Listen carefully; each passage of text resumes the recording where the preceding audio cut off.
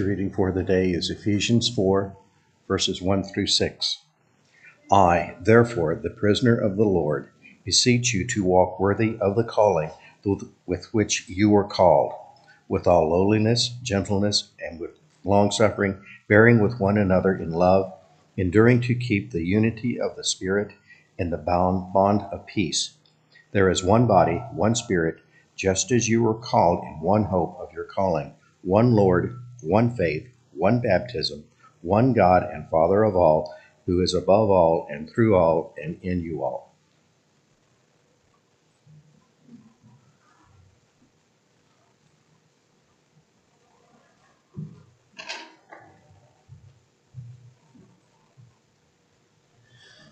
Good morning. We are so blessed to be able to come together this Lord's Day. We have a beautiful day that God has provided us with, and we are thankful for the breath of life that we each have enjoyed up to this point, and we are so thankful that we are able to be together to worship our great and powerful and mighty God.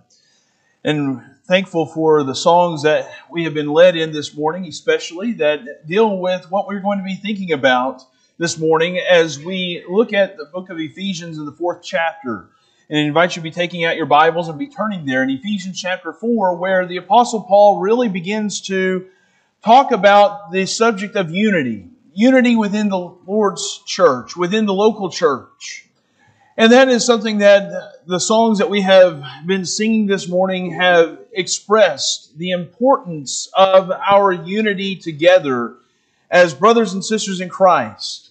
In the song, How Sweet, How Heavenly, in verse 2, when each can feel each brother's sigh, and with him bear a part, when sorrow flows from eye to eye and joy from heart to heart. What beautiful words that would describe that whenever you are feeling something, that I am feeling it too.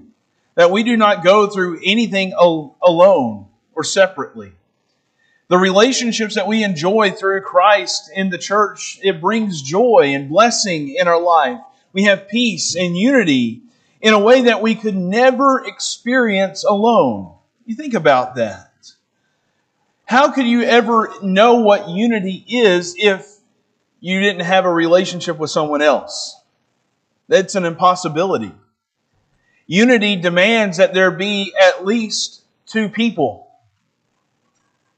That we have peace with one another. I'm at peace with myself most of the time.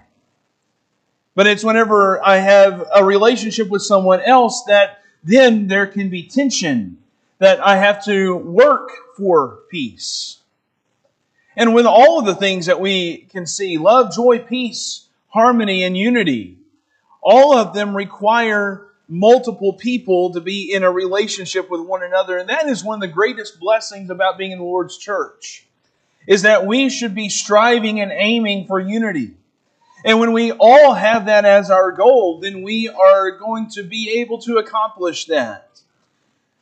And that when we want to cooperate with one another, when we want to work together for the cause of Christ, then we will set aside anything that would detract from that. But we need to cherish the unity that we have and enjoy it completely. And the Apostle Paul, as he begins writing here in Ephesians chapter 4, and in verse 1, when he says, Therefore I, the prisoner of the Lord, implore you to walk in a manner worthy of the calling with which you have been called, with all humility and gentleness, with patience, showing tolerance for one another in love, being diligent to preserve the unity of the Spirit in the bond of peace. That is a heavy statement there that Paul makes in verse 3. That we need to be diligent, he says, in preserving unity. There is something about unity that we need to understand up front from the very beginning. And that is unity among God's people never happens by accident. Unity doesn't happen by accident. Notice what Paul says there in verse 3, that we must be diligent to preserve the unity. That this is something that we have to make effort in. We have to be diligent. We have to strive for unity. And that this is not going to just be something that is like a magic word, if you will, and say, well, we have unity. Just because we might say we have unity does not mean that we are unified. Unity is not in word only. Unity is established and preserved by positive action, which Paul, I think, here explains for us. That the necessary ingredients, if you will, for how we can accomplish unity and how we can preserve unity is that we all have to be committed to walking according to the gospel. We have to live our life in a way that would be consistent with what the gospel requires. We have to demonstrate the attitude and the mindset of Jesus Christ. If we are going to have unity among God's people, among the local church, we have to be committed to living that out in the way that the gospel requires. And that's going to look a whole lot like what Paul says in verse 2 of Ephesians 4, when he says, with all humility and gentleness, with patience, showing tolerance for one another in love. That if we're going to be able to accomplish unity, we have to have this godly attitude, the godly perspective. We have to be humble. We cannot think more highly of ourselves than we ought to think, as Paul would say in the book of Romans in the 12th chapter. We have to consider others first before we can consider our own desires. We have to be humble in our attitude, in our perspective, in our desires. And we can't have this attitude that says it's going to be my way or the highway. We have to be willing to acknowledge the thoughts and the minds of others. And we have to do that in a way that would be gentle and patient with others. We have to be tolerant towards others whenever they do not necessarily agree with us. We have to be willing to come to the table and to talk to them. And of course, we're not talking about compromising any area of truth or anything that would be required of the gospel. We have to be firm on those things. We're going to talk about that in a moment.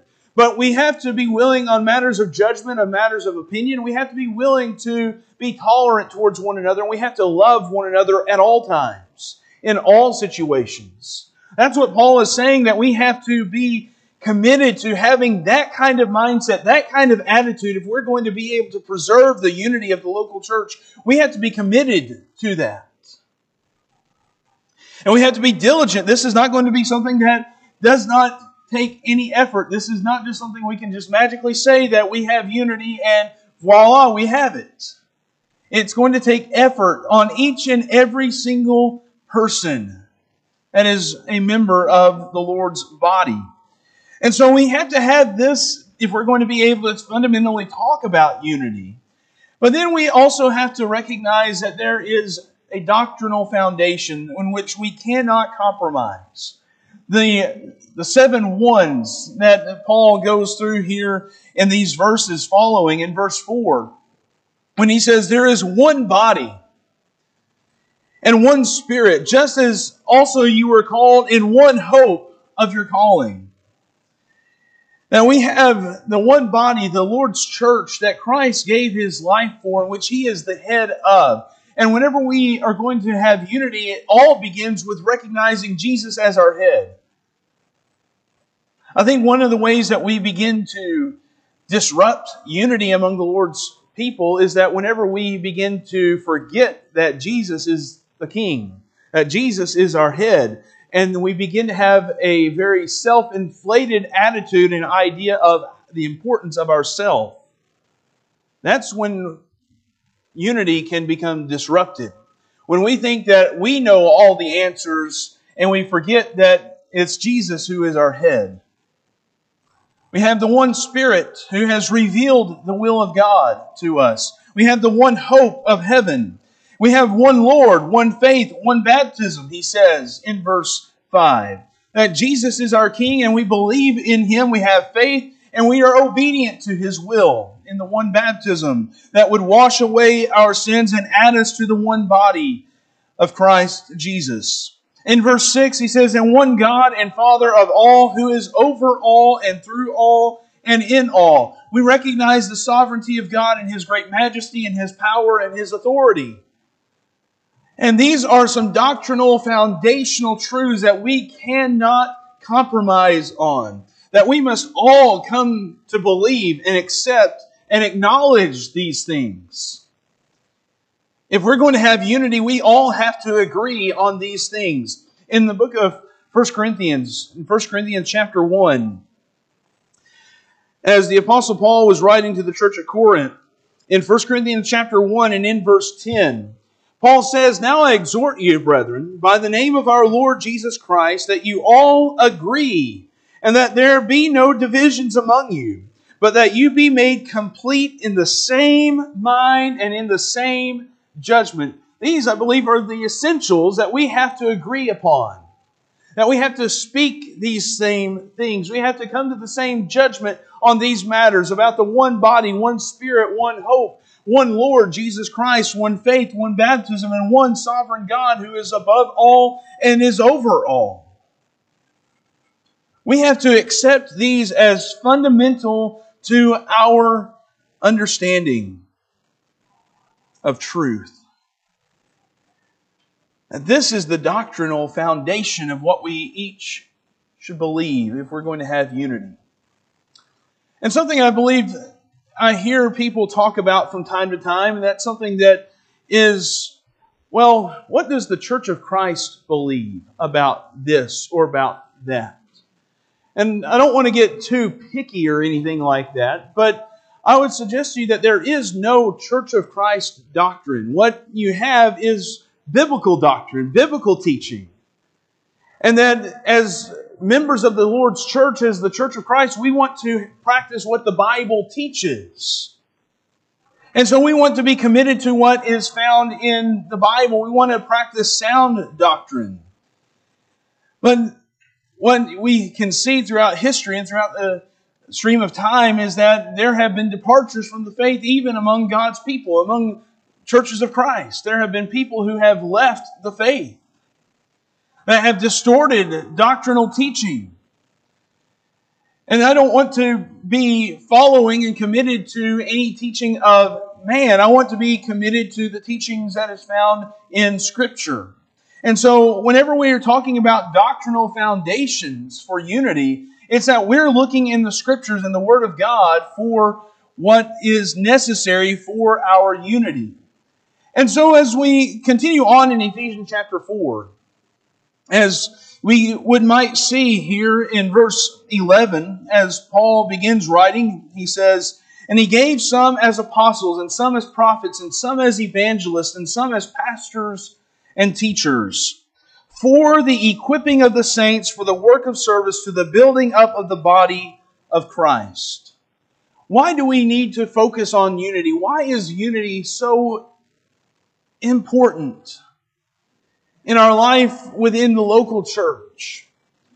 I believe Paul begins to talk about that as there is teaching and instruction. There are apostles and the instruction from the apostles and prophets that we have recorded in Scripture, as we have evangelists and pastors and teachers that are instructing us from the Word of God. It is all about promoting work and service. Notice what he says in verse 12. That this is all about the equipping of the saints. It's for the equipping of the saints, for the work of service, to the building up of the body of Christ. Now, the reason that we have biblical teaching and instruction, that's why we have Bible classes, that's why we have sermons, and why we spend time looking in the Word of God, it's that we want to all be stronger. We want to be equipped so that we can leave here to go work. So that we can leave here to go serve. It's not just a mental exercise. It's not just to see how long Sean can bore us to death or until we go to sleep or something, because he preaches so long. It's about promoting work and effort and striving and living outside of the walls of this church building. That we might be willing to serve others and work for the cause of Christ. And then notice what he says in verse 13. Until we all attain to the unity of the faith. And as we work and as we're serving one another, That is what promotes unity. That is what puts us on the trajectory to be unified in and having the knowledge of the Son of God to a mature man, he would describe. In verse 13, to the measure of the stature which belongs to the fullness of Christ.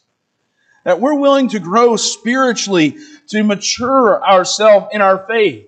And as you continue on in verse 14, as a result, we are no longer to be children tossed here and there by waves and carried about by every wind of doctrine, by the trickery of men, by craftiness and deceitful scheming. But speaking the truth in love, we are to grow up in all aspects into Him who is the head, even Christ. Then as we are seeking to mature and grow in our faith and our knowledge, as we seek to come to a more unified place in the lives of each and every individual here, we want to do so that we're not easily deceived.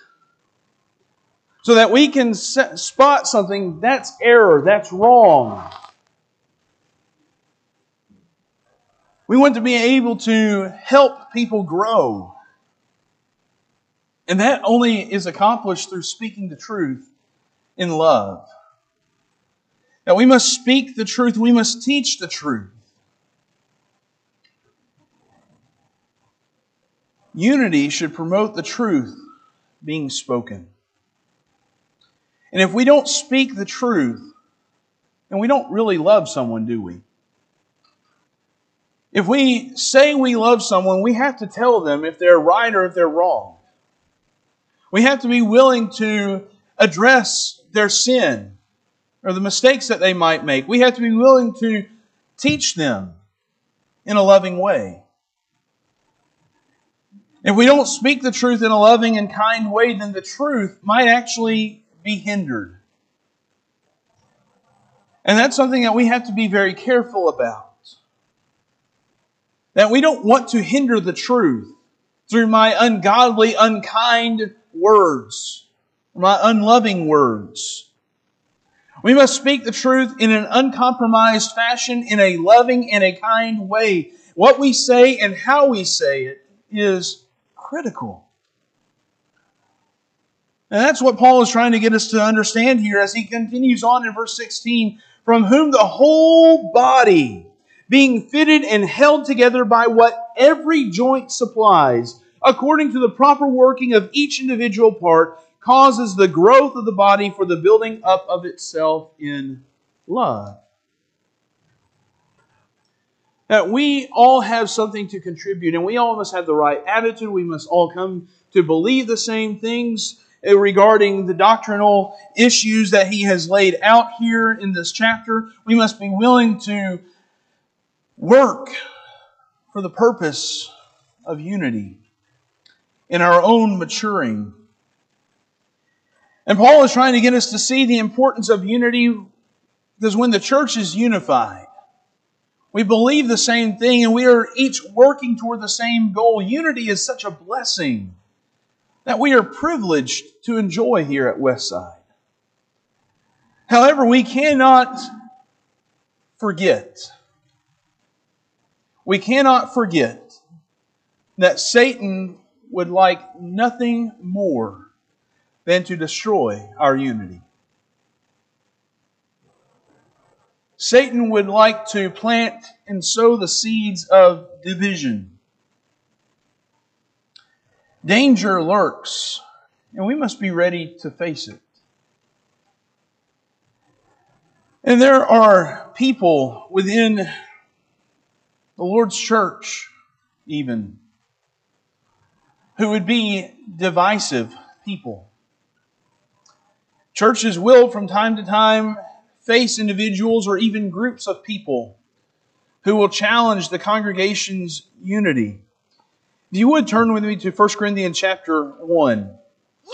As we already read verse 10, where Paul encourages and admonishes the church at Corinth to all agree and speak the same thing and come to the same mind and have the same judgment. And he goes on in verse 11 of 1 Corinthians chapter 1, where Paul says, "For I have been informed concerning you, my brethren, by Chloe's people that there are quarrels among you. Now I mean this, that each one of you is saying, I am of Paul, and I am of Apollos, and I am of Cephas, and I of Christ. Has Christ been divided? Paul was not crucified for you, was he? Or were you baptized in the name of Paul? What we see is that the church at Corinth was beginning to be fractured. That they were aligning themselves with certain people, with certain apostles or certain teachers. They were dividing the church.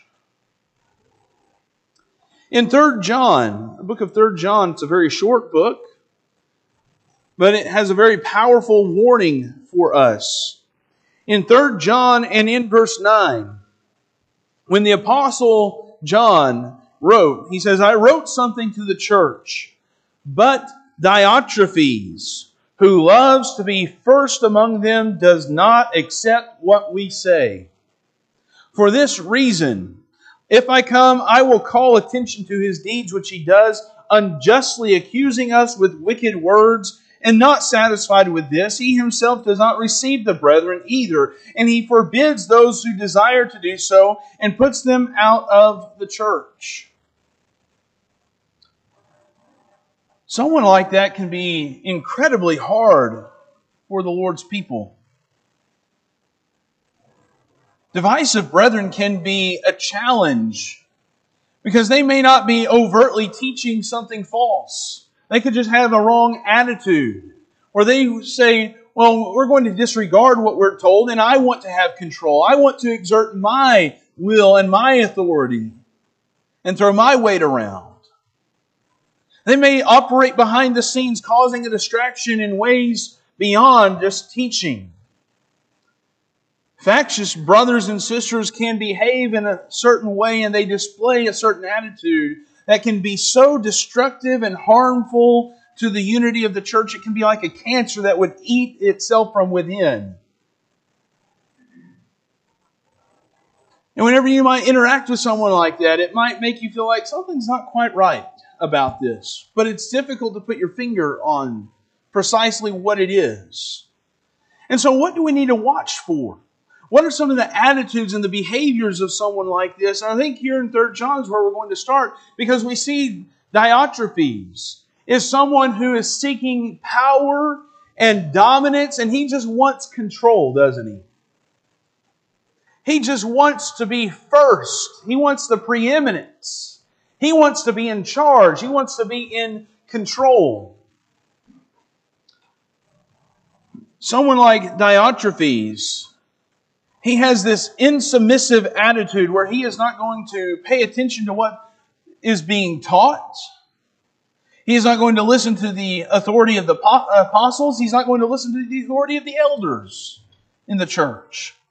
Because he wants absolute control. He rejects everything else. He wants to control especially the teaching that is taking place in the church. And so he says, you can't listen to that guy or you can't listen to this person. You can only listen to me. Whenever someone has that attitude, watch out. If I ever have that kind of attitude, don't listen to me. You need to oppose me.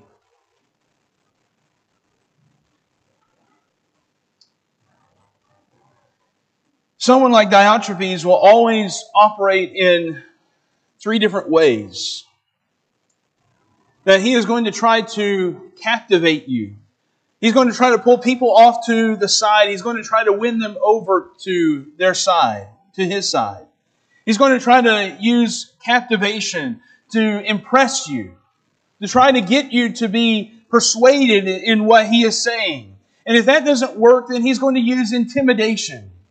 He's going to try to bully you. He's going to try to push you around. He's going to gossip or slander and backbite against you, to try to manipulate you into accepting his position of power and authority. And then if that doesn't work, he's going to eliminate you. He's going to turn to elimination. That's what Diotrephes did, isn't it? In verse 10, when John says, "For this reason, if I come, I will call attention to his deeds which he does, unjustly accusing us with wicked words and not satisfied with us, he himself does not receive the brethren either, and he forbids those who desire to do so and puts them out of the church." He wants elimination if you're going to oppose what he says. But then they will also act secretly and deceptively. People who are divisive, Jesus warns us about in Matthew chapter 7 in the Sermon on the Mount, in Matthew the 7th chapter and in verse 15. Jesus said, "Beware of the false prophets who come to you in sheep's clothing, but inwardly are ravenous wolves." Divisive people are not going to come in here and say, "Hey, I'm going to cause a lot of problems." If they did, we'd show them the door, wouldn't we? We'd say, "We don't want that here." But they want to come in secretly. They want to deceive you. And they want to be devious as they do so. In the book of Galatians, in Galatians chapter 2, in the book of Galatians in the 2nd chapter, the Apostle Paul wrote here in Galatians chapter 2 and in verse 4, he says, "But it was because of the false brethren secretly brought in, who had sneaked in to spy out our liberty which we have in Christ Jesus, in order to bring us into bondage." Notice the words that he says there in verse 4, that these false brethren are secretly brought in. They want to sneak in to spy. They want to be under the radar, don't they? Paul goes on in verse 5, "But we did not yield in subjection to them for even an hour, so that the truth of the gospel would remain in you." We cannot be naive. We cannot have the ostrich effect where we want to put our head in the sand and ignore certain behaviors. Whenever someone is acting deceptively and deviously, we need to be alarmed. Divisive people will also become emotionally detached. And what I mean by that, I think that is warranting a little bit of an explanation,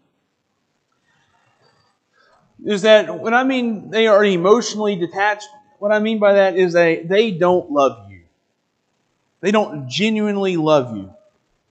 They see you as a pawn. They see you as someone that they can try to manipulate. They don't genuinely have an affection towards you, which is antithetical to everything about unity, as we have seen already, that unity is based on love for one another. It is based on having a gentle spirit towards one another. Division and a factious person goes against all of those things that are good and godly. In 2 Timothy chapter 3, and in verse 2, the Apostle Paul said, "For men will be lovers of self." And that really lies where the problem is, isn't it? That they only love themselves. Someone like Diotrephes, who wants the preeminence, he only loves himself. Men will be lovers of self, lovers of money, boastful, arrogant, revelers, disobedient to parents, ungrateful, unholy, unloving, irreconcilable, malicious gossips, without self-control, brutal, haters of good, treacherous, reckless, conceited, lovers of pleasure rather than lovers of God. Now, when I say that they become emotionally detached, they are emotionally detached from you, but they have an ego that is boosted by their own self-love. That Paul says, "For men will be lovers of self," or that they will be having love of pleasure rather than a love for God. They become emotionally detached from God's people and from God Himself. And then divisive people will be opportunistic. as Paul continues to go on here in this same context as he is writing to Timothy. In 2 Timothy chapter 3 and in verses 6 and 7, he says, "For among them are those who enter into households and captivate weak women weighed down with sins, led on by various impulses, always learning and never able to come to the knowledge of the truth." You notice who these people who love themselves, who they go after? They go after the weak, don't they? They want to go after those who are easily deceived. And they're going to use every opportunity to pounce when they can. They're going to try to always use other people. That's one reason that false teachers and divisive people want to come in secretly. Because they are waiting for an opportunity of weakness. They want to see a gap in leadership. They want to see a significant event or a change in the congregation that they can use for their own advantage. They look for the right time, the right opportunity, because they want to prey on people they think can help them gain their ways. They prey on the unsuspecting. And then divisive people are very superficial. In verse 5, notice in 2 Timothy 3 and verse 5, as he's describing these people who would come in and cause disruption, he says that they hold to a form of godliness, although they have denied its power. Avoid such men as these. That these people, they are superficial. They try to look good on the outside, but inwardly they aren't. They try to hold to this form or this appearance of godliness. Look at how intelligent I am. Look at how much I know. But someone like this is just superficial. Their sense of religious zeal is only outward. They do not truly subject their heart and their life to the gospel of Jesus Christ. They may come to church, they may open their Bible, they may even be able to converse with you about Scripture. But they don't completely submit themselves to the teachings found within it. And what I find is that can be somewhat of a paradox here. Because here is someone who wants to assert control over and in the church, while not genuinely believing what is found within the Word of God. Does that not just seem as odd to you? They can criticize and nitpick everything that is done, who is teaching, what is being taught, the songs that are sung, the prayers that are offered. And they think they can offer a better solution while they don't have a true understanding or appreciation for the truth at all, because they are superficial.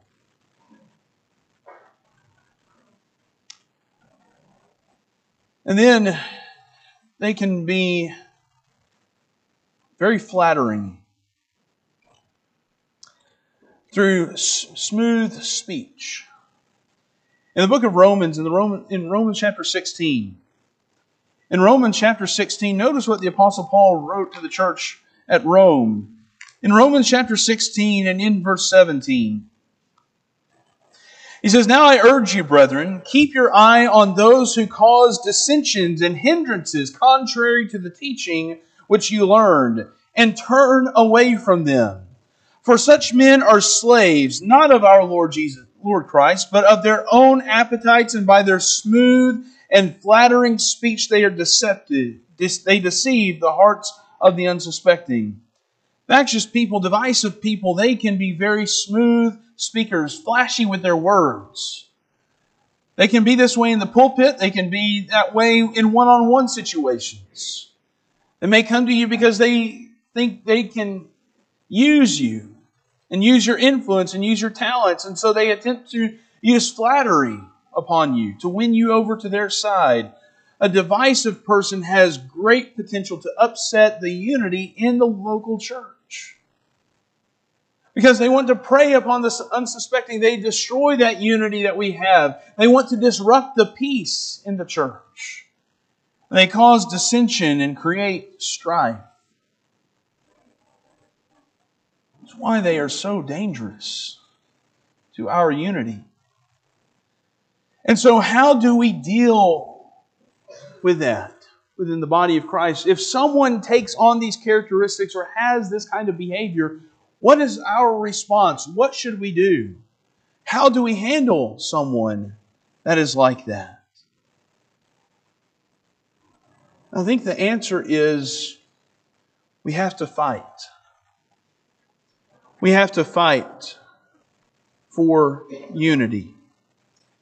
In 1 Timothy chapter 1, notice what the Apostle Paul wrote to Timothy. In 1 Timothy chapter 1 and in verse 18, he says, "This command I entrust to you, Timothy, my son, in accordance with the prophecies previously made concerning you, that by them you fight the good fight, keeping faith and a good conscience, which some have rejected and suffered shipwreck in regard to their faith. Among these are Hymenaeus and Alexander, whom I have handed over to Satan, so that they will be taught not to blaspheme." Paul is very clear to Timothy, is that you have to fight the good fight. Even whenever people might oppose you, whenever people might turn from the faith and try to disrupt the faith, you have to defend what is right. You have to defend the unity of the church. Because we're talking about the souls in this case of two people versus however many would have been in the congregation at Ephesus where Timothy was preaching at the time. Two souls that could cause everyone to be lost and divided and destroy the church.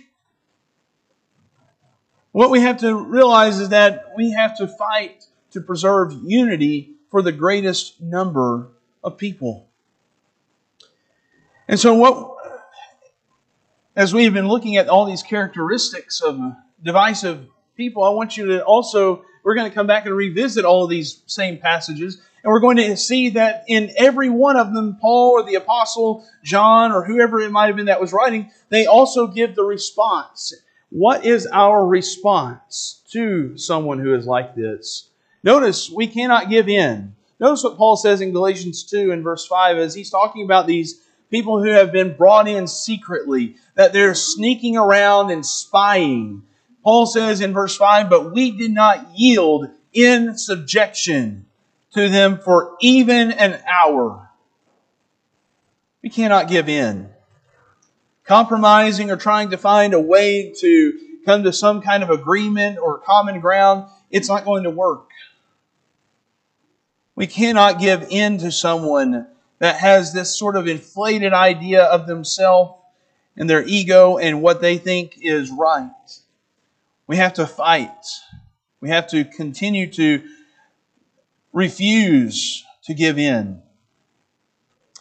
We cannot tolerate their sinful behavior and subject other people in the Lord's church to their deviousness and their sinful attitudes. What John says in 3 John in verse 10, he says, "For this reason, if I come, I will call attention to his deeds which he does." It does no one any benefit to ignore the deeds of someone who is divisive. We have to be willing to call a spade a spade. We have to be willing to acknowledge someone who is sinning. And John, as he says, "I will call attention to his deeds." I'm going to make it known. And as he closes out that letter in 3 John and in verse 13,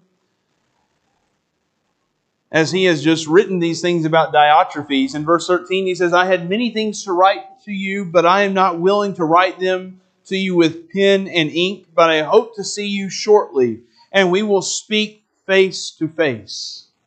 Does that sound like a face-to-face meeting that you want?